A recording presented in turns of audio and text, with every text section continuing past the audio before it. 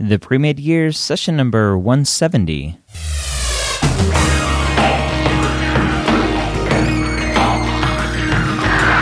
Hello and welcome to the Pre-Med Years, where we believe that collaboration, not competition, is key to your pre-med success. I'm your host, Dr. Ryan Gray, and in this podcast, we share with you stories, encouragement, and information that you need to know to help guide you on your path to becoming a physician. This week's podcast is a great one with a non-traditional student who is changing careers, coming from the PA world, and now is a first-year medical student. And you'll hear me at one point, I forgot that he was just in medical school and assumed he was a practicing physician, but he is in medical school, and this is Brad. And Brad has an amazing story of his pre-med journey and why he decided to go the PA route and what ultimately made him decide to go back and apply to medical school. So without further ado, let's say hello to Brad. Brad, welcome to the Pre-Med Years. Thank you very much, Ryan. I want to find out when in your journey you decided to become a physician.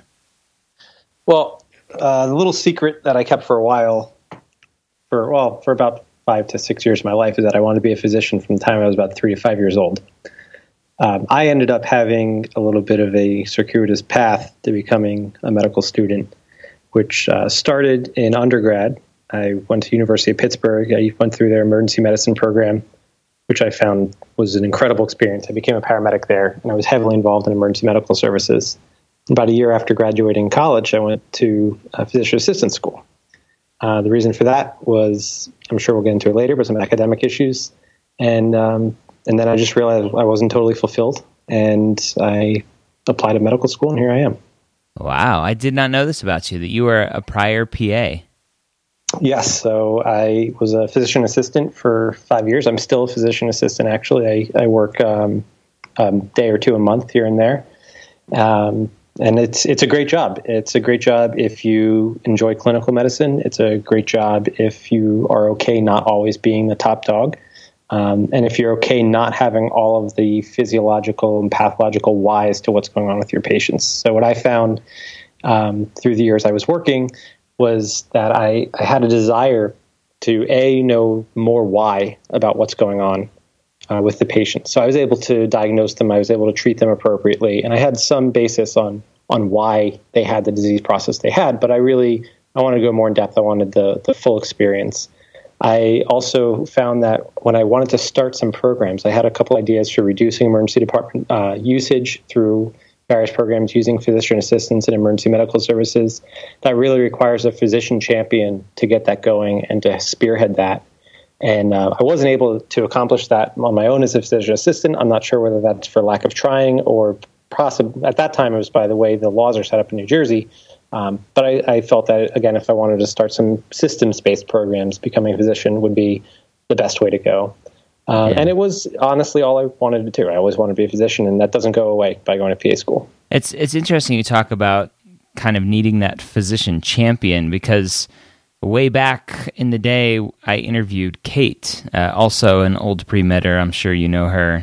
She was 56 years old in her third year of medical school, a prior nurse, and she had talked about the fact that she thought that she would be able to have more doors open to her for various programs and different things as a physician versus being a nurse. So that was one of her interests in going back. But I want to go back. So always wanting to be a physician. This is an interesting discussion because I'm in the middle of writing a medical school interview book, right? For pre-meds to prepare for their med school interviews. And I put that question out there. What questions do you think you'd want covered in the book? What would you like to hear answers to in case you are approached with them? And one of those questions was, why a physician versus being a PA versus being an NP? So it's interesting we'll get your perspective a little bit on that as we talk. But you talked about it a little bit. So it sounds like you were basically pre-med. You wanted to be pre-med your whole life. What derailed you? So I was pre-med all through college. I did pre-med classes. I honestly was derailed by physics and organic chemistry.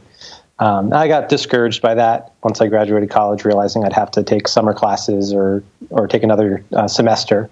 And I looked at it and I said, well, I'm a paramedic now. I can do some pretty neat things as a paramedic. And physician assistants were actually born out of the paramedic model in the military down in Duke University in the 60s. And I was like, well, it seems like the next logical step for me might actually be going to become a PA instead of going to medical school. So I was a little bit down on myself. I was hard on myself. I was like, oh, I'll never get an A in organic chemistry, which luckily changed. Talk a little bit about those classes. What was it about physics and Orgo? What did you fail the classes, or did you get the B- and were the typical pre-med student? Orgo the first time I failed. Physics. So, all right. Well, so with full disclosure, I'll go through my entire history. The first time I took Orgo, I failed. I got a D in the class. The second time I took organic chemistry, I got an F in the class. And the third time I took organic chemistry, I got an A in Orgo 1 and Orgo 2. Physics, the first time I took it, I got a C-. The second time I took it, I withdrew. And the third time I got an A. A lot of that comes down to how much do you actually want to do well in the class? Do you want to sit down and you want to study? Or do you want to do what I did? And when I was taking a summer class, are you going to work at night, stay up all night, and then go to class and then try to study in between? It doesn't work that way. If you're going to commit to going to medical school, you need to commit to going to medical school, and you have to put the time in for the classes. And that's pretty much took me about 7 years to figure out that that's what I need to do, but I did it. Yeah. Were you working at night because you had to, or was it just something that interested you and you thought it was good for your applications? I enjoy working at night. I worked at night as a physician assistant before I decided to go back to medical school for about 2 years. I was full-time at night. And I worked at night as a paramedic for a while. It's a different environment, different people you work with. It's I enjoy the nightlife as far as work. Working at night while going to school. While going to school. Yeah. That was in 2007, summer of 2007 that I was doing that. That was really more of my priority right now is working, and I'm going to go to school also. So it came down to not setting my priorities right. I could have worked during the day if I wanted to. I just chose not to. Okay. Very interesting. All right. So you don't do so well the first time you take Orgo and physics, but you retook them. How quickly did you retake them? Well, the first time I retook them was the summer after I graduated college, which was in the June, July semesters of summer school in 2007. And those didn't go successfully either. And that's when PA school kicked in. Okay. So you retook them thinking, okay, med school's still on the radar. Retook them again, did poorly, and said, maybe I'm not cut out for this. What about being a PA?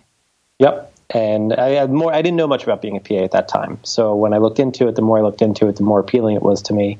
And I legitimately did want to be a PA, and I thought it would be good. And I thought I was over the I want to be a doctor phase.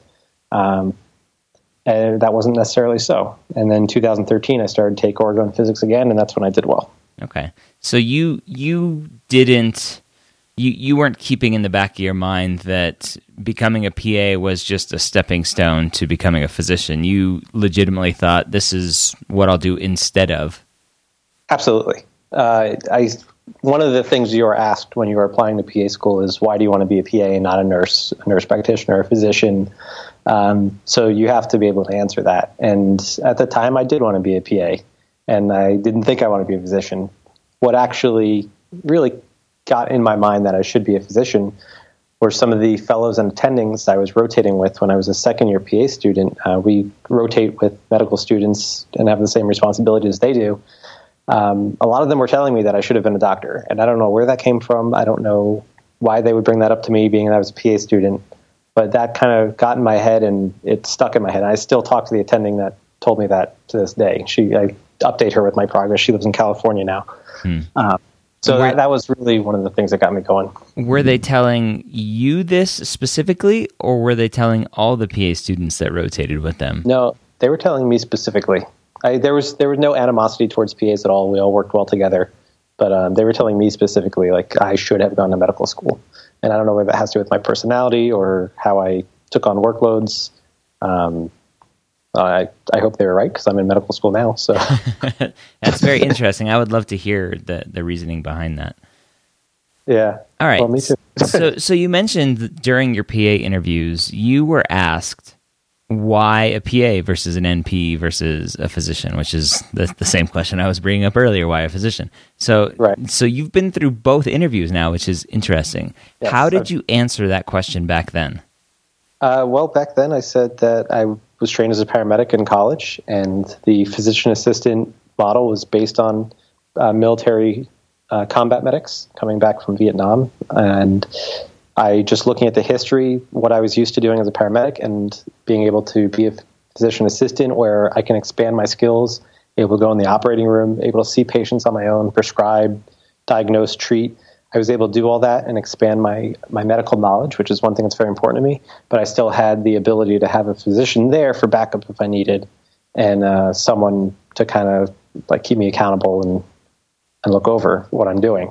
But then as I continued through PA school in the clinical years and started working as a PA, I realized that it wasn't a bad job. I still enjoy my jobs that I have now. I don't have any animosity towards being a PA. I enjoy being a PA.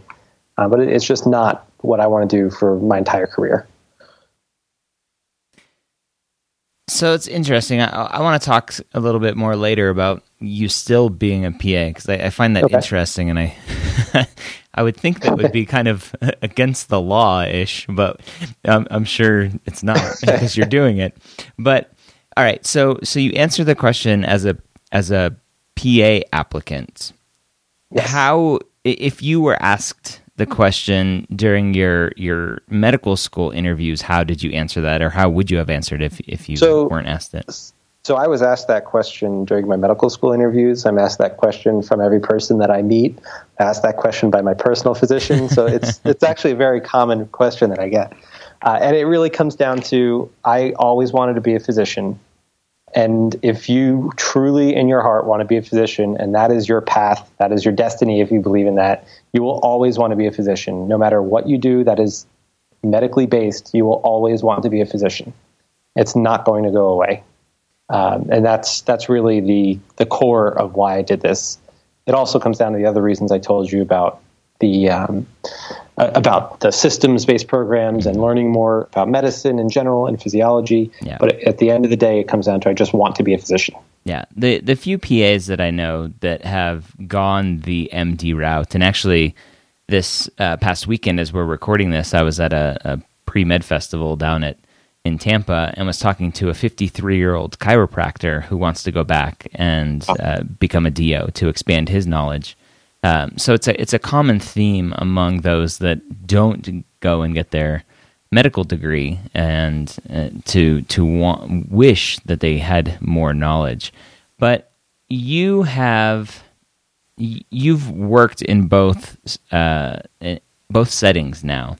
So you know what it's like to work as a PA. You know what it's like to work as a physician. What does it?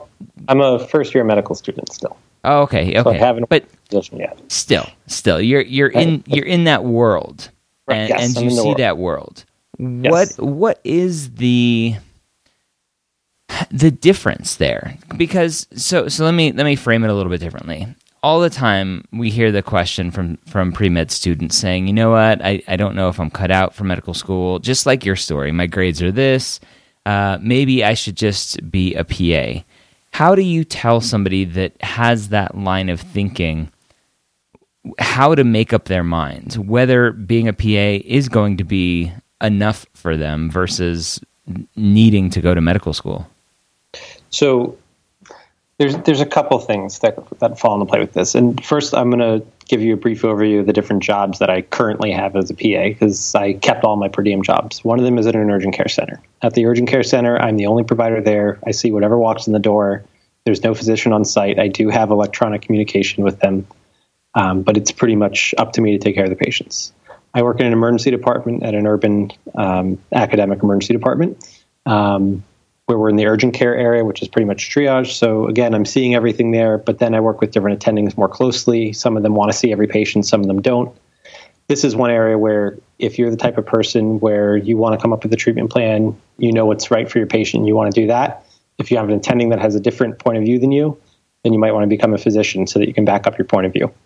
And then I also work in surgery, in trauma surgery and critical care, where again, there's more attending involvement. It's a very autonomous service for the PAs there, but you're not the one that's leading the surgery. You're not the one making the final decisions on rounds in the ICU. So if you want to be the one that's making the final decisions, if you are okay bearing the responsibility of total patient care, then become a physician. If you're okay being heavily involved in patient care, being heavily involved in procedures, and being clinically very competent and really building yourself up, because that's what a lot of being a good PA is getting educated yourself post-school.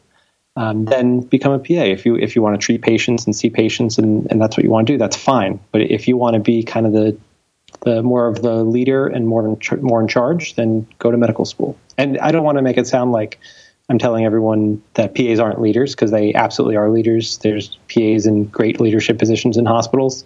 But ultimately, at the end of the day, the supervising physician is the overarching leader. So if that's the role you're looking for, then go to medical school.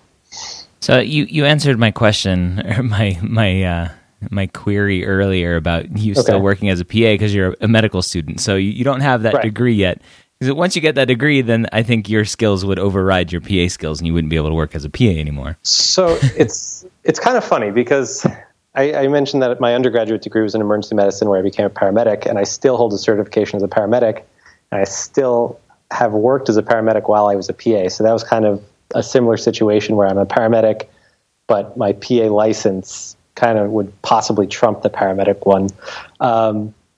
So everything is separate, and legally I'm a medical student while I'm at medical school, and I have no authority to do anything as a medical student.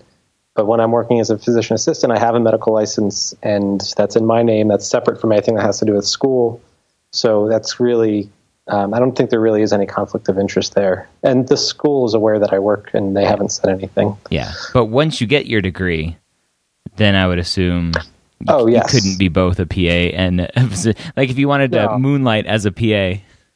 So I've actually toyed with that idea. So the two specialties I'm interested in are in emergency medicine and surgery. And I don't know where I'll go. Maybe I'll end up in pediatrics at the end of the day. I don't know. Mm-hmm. But I actually toyed with that idea. Like, I know residency schedules are really, really hard. I've seen what the residents do. But sometimes I get out like 4:00, and then I can go work a half a shift in the ER somewhere. But I probably wouldn't do that. I'm married. Hopefully I'll have kids at some point. So I would like to see them too at some point. Okay. So I wanna follow up a little bit more with this the PA side of things. Okay.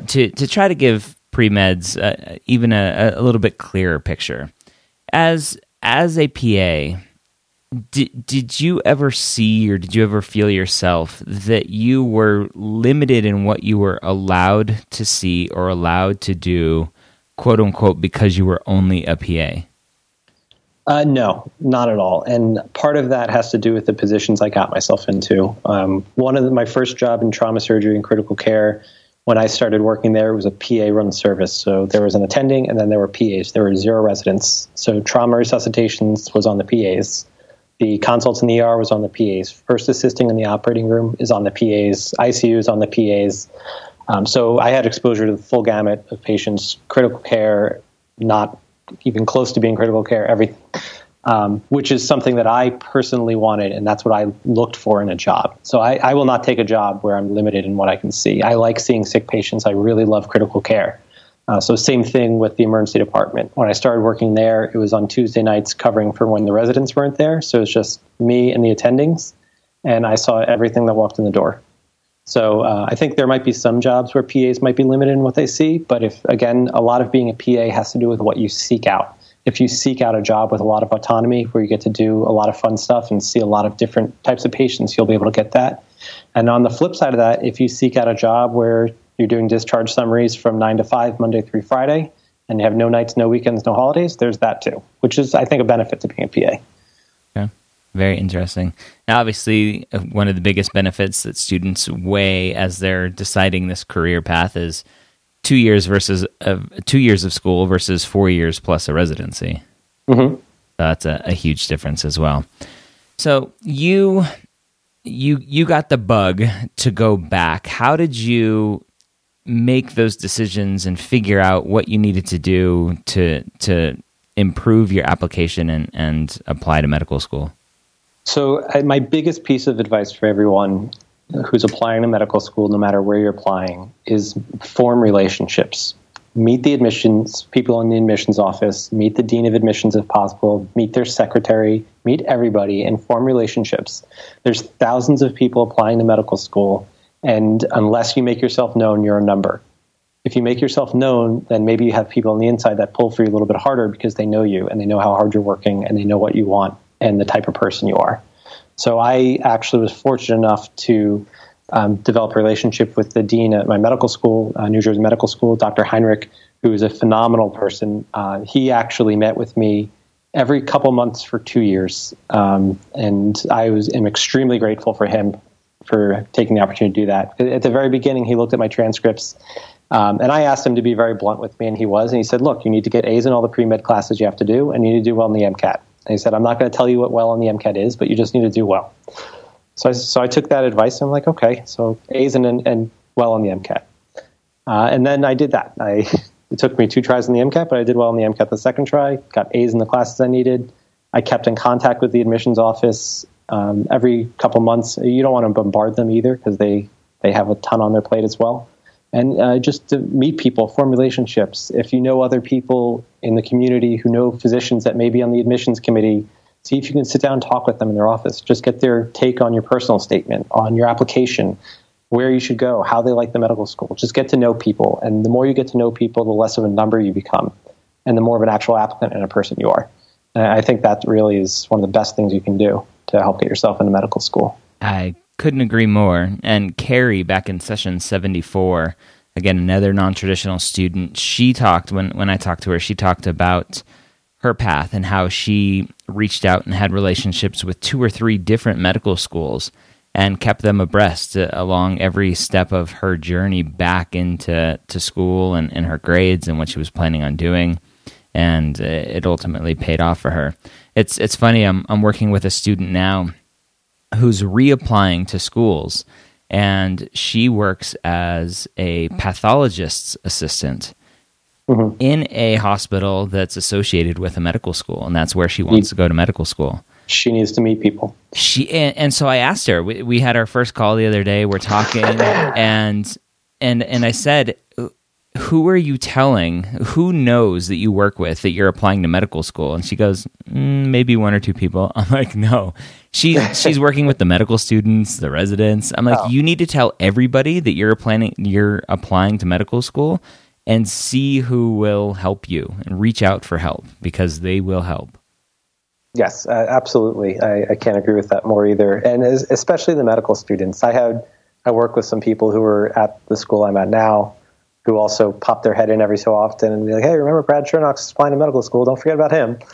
Even something informal like that. It just brings your file back to the forefront, and it helps. It really does. See, I had other PAs who I work with coming to me at work being like, hey, do you know Dr. So-and-so? I said, no. Well, he was talking about you the other day. And it turns out that Dr. So-and-so was on the admissions committee. So, awesome. So it's a small world, the medical community. People know each other. People talk. So be nice to everybody and make relationships. Even with that, what seemed to be a huge in at the school and having those connections, how broadly did you apply? So, as I mentioned before, I am married, and my wife supports me in everything I do that involves being within 3 to 4 hours of her family, which is fine. So I applied to the New York, New Jersey, Pennsylvania, Connecticut area. The furthest west I went was Pittsburgh. I applied to LECOM out there. But I was really hoping to get into Rutgers NJMS, which I'm very fortunate and thankful that I did. So yeah, I applied to about 25, 30 different schools. I'm lucky to have a lot of medical schools in the area as well. Yeah. And even with that connection there, do you feel like it was a standard application process, interview process? You don't feel like it was a shoo-in for you? Oh, no, not at all. And if you'd like, I'll tell you about how I actually got accepted. Yeah, let's hear it. So I had met with Dr. Heinrich a few times. I met with Ms. Rivero, who's the assistant dean of admission. She's also phenomenal. And they both told me, they said, look, you obviously want to do this, but you need to do your part. And my part included doing well on the boards and doing well on in the classes. So I had an interview at the beginning of January, I guess that would be 2014, and I was ecstatic that I finally got the interview. I'd applied early decision, and I was put into the regular admissions pool, and that was just months of hearing nothing. Every so often I'd send an update email. And I started to get a little bit like, oh, well, maybe I'm not going to go there, but hopefully I'll go somewhere. And in the interim, I ended up finding a DO school that I really, really liked as well. So January I had my admissions interview. I felt it went relatively well. And then didn't hear anything. About 6 to 8 weeks later, I got an email. And with NJMS, for anyone that's applying, when you're applying NJMS after your interview, you do not lose sight of your phone, because the only way that you're going to find out you get accepted is when Dr. Heinrich calls you personally. So I was just sitting by my phone all day for a couple months looking for it to ring. Nothing happened. Then I got an email, and it said that you've been placed on the wait list. So I was a little down there, but hey, you know what? Waitlist is not being rejected. So a couple more months go by, and then I stopped looking at my phone as much. I'm like, all right, well, maybe it's not going to happen. I started checking SDN. I'm like, oh, well, maybe people are talking about the interview process and how things are going, whether they're still accepting anyone off of the wait list there, and not much happening. So I'm like, okay, well, maybe it's not happening. So in the meantime, I was accepted to another DO school, and I was happy about that. And on June, it was mid to end of June 2014. Actually, no, 2015. I'm missing my dates up, but whatever. I think it was 2015. Yeah, because I got this year. Yep. Sorry. So 2015, I'm driving down to sign a lease on an apartment at the school I was going to go to, and I get a phone call from a restricted number while I was pulling in the parking lot of the leasing office, and it was Dr. Heinrich. And I'd never been so happy, aside from the time I got married. Never been so happy. It was really phenomenal. So the wait lists do move, and I'm sure it's for other schools as well. Just don't be discouraged. Be persistent. Stay in touch with people. That's what I did. What did you do in that interim? Were you sending letters, update letters, letters of intent? How were you bugging them? I sent a letter of intent. I mean, they got to the point where having face-to-face meetings weren't really going to do anything anymore, because I had already applied, I had already interviewed, my application's in committee, so I don't think that was going to help. So I did send a letter of intent. I don't know how much weight those hold, and I'm pretty sure they knew that I intended on going there. But I sent a letter of intent, and every 2 months or so, I'd send an update. And I wouldn't send an update if I didn't have anything to say. So I'd make sure I was doing something new or something I didn't tell them before.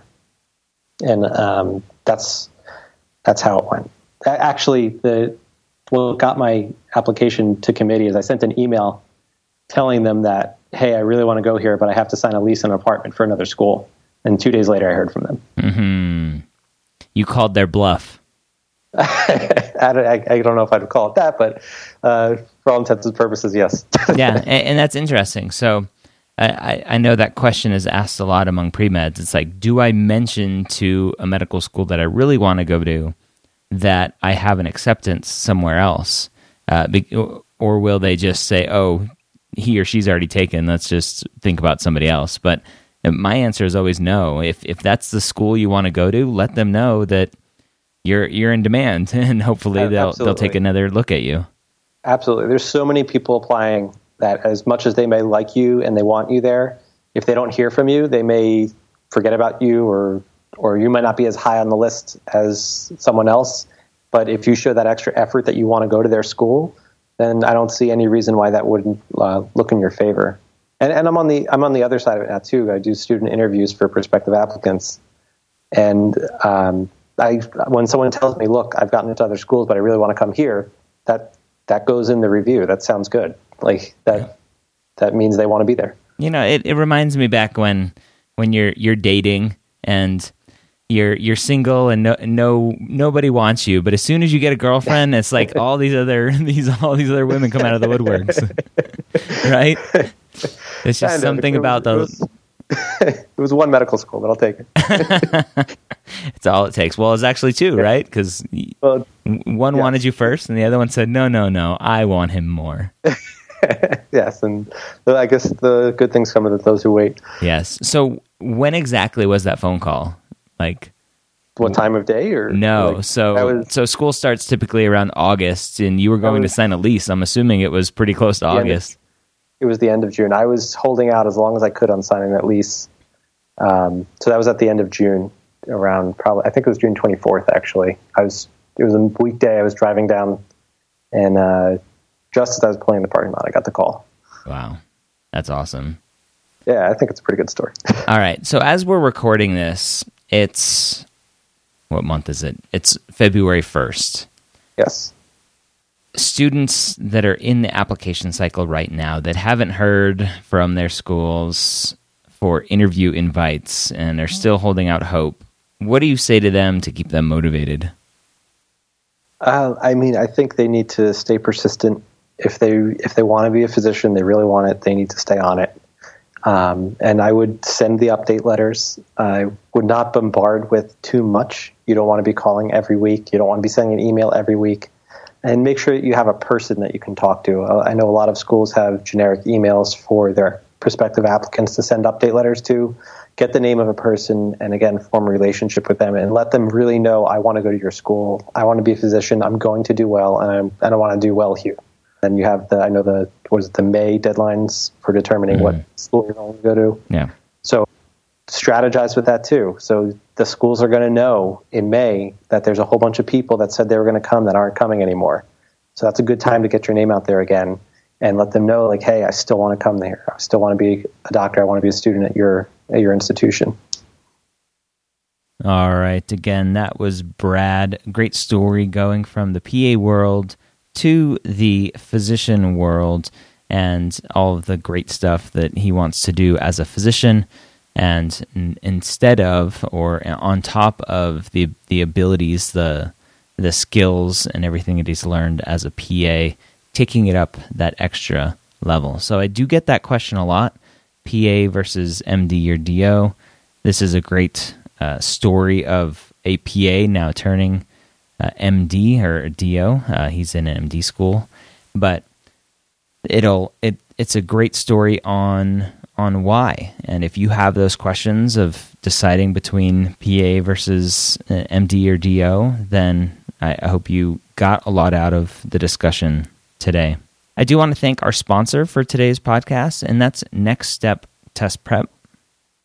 Next Step Test Prep offers personalized MCAT tutoring.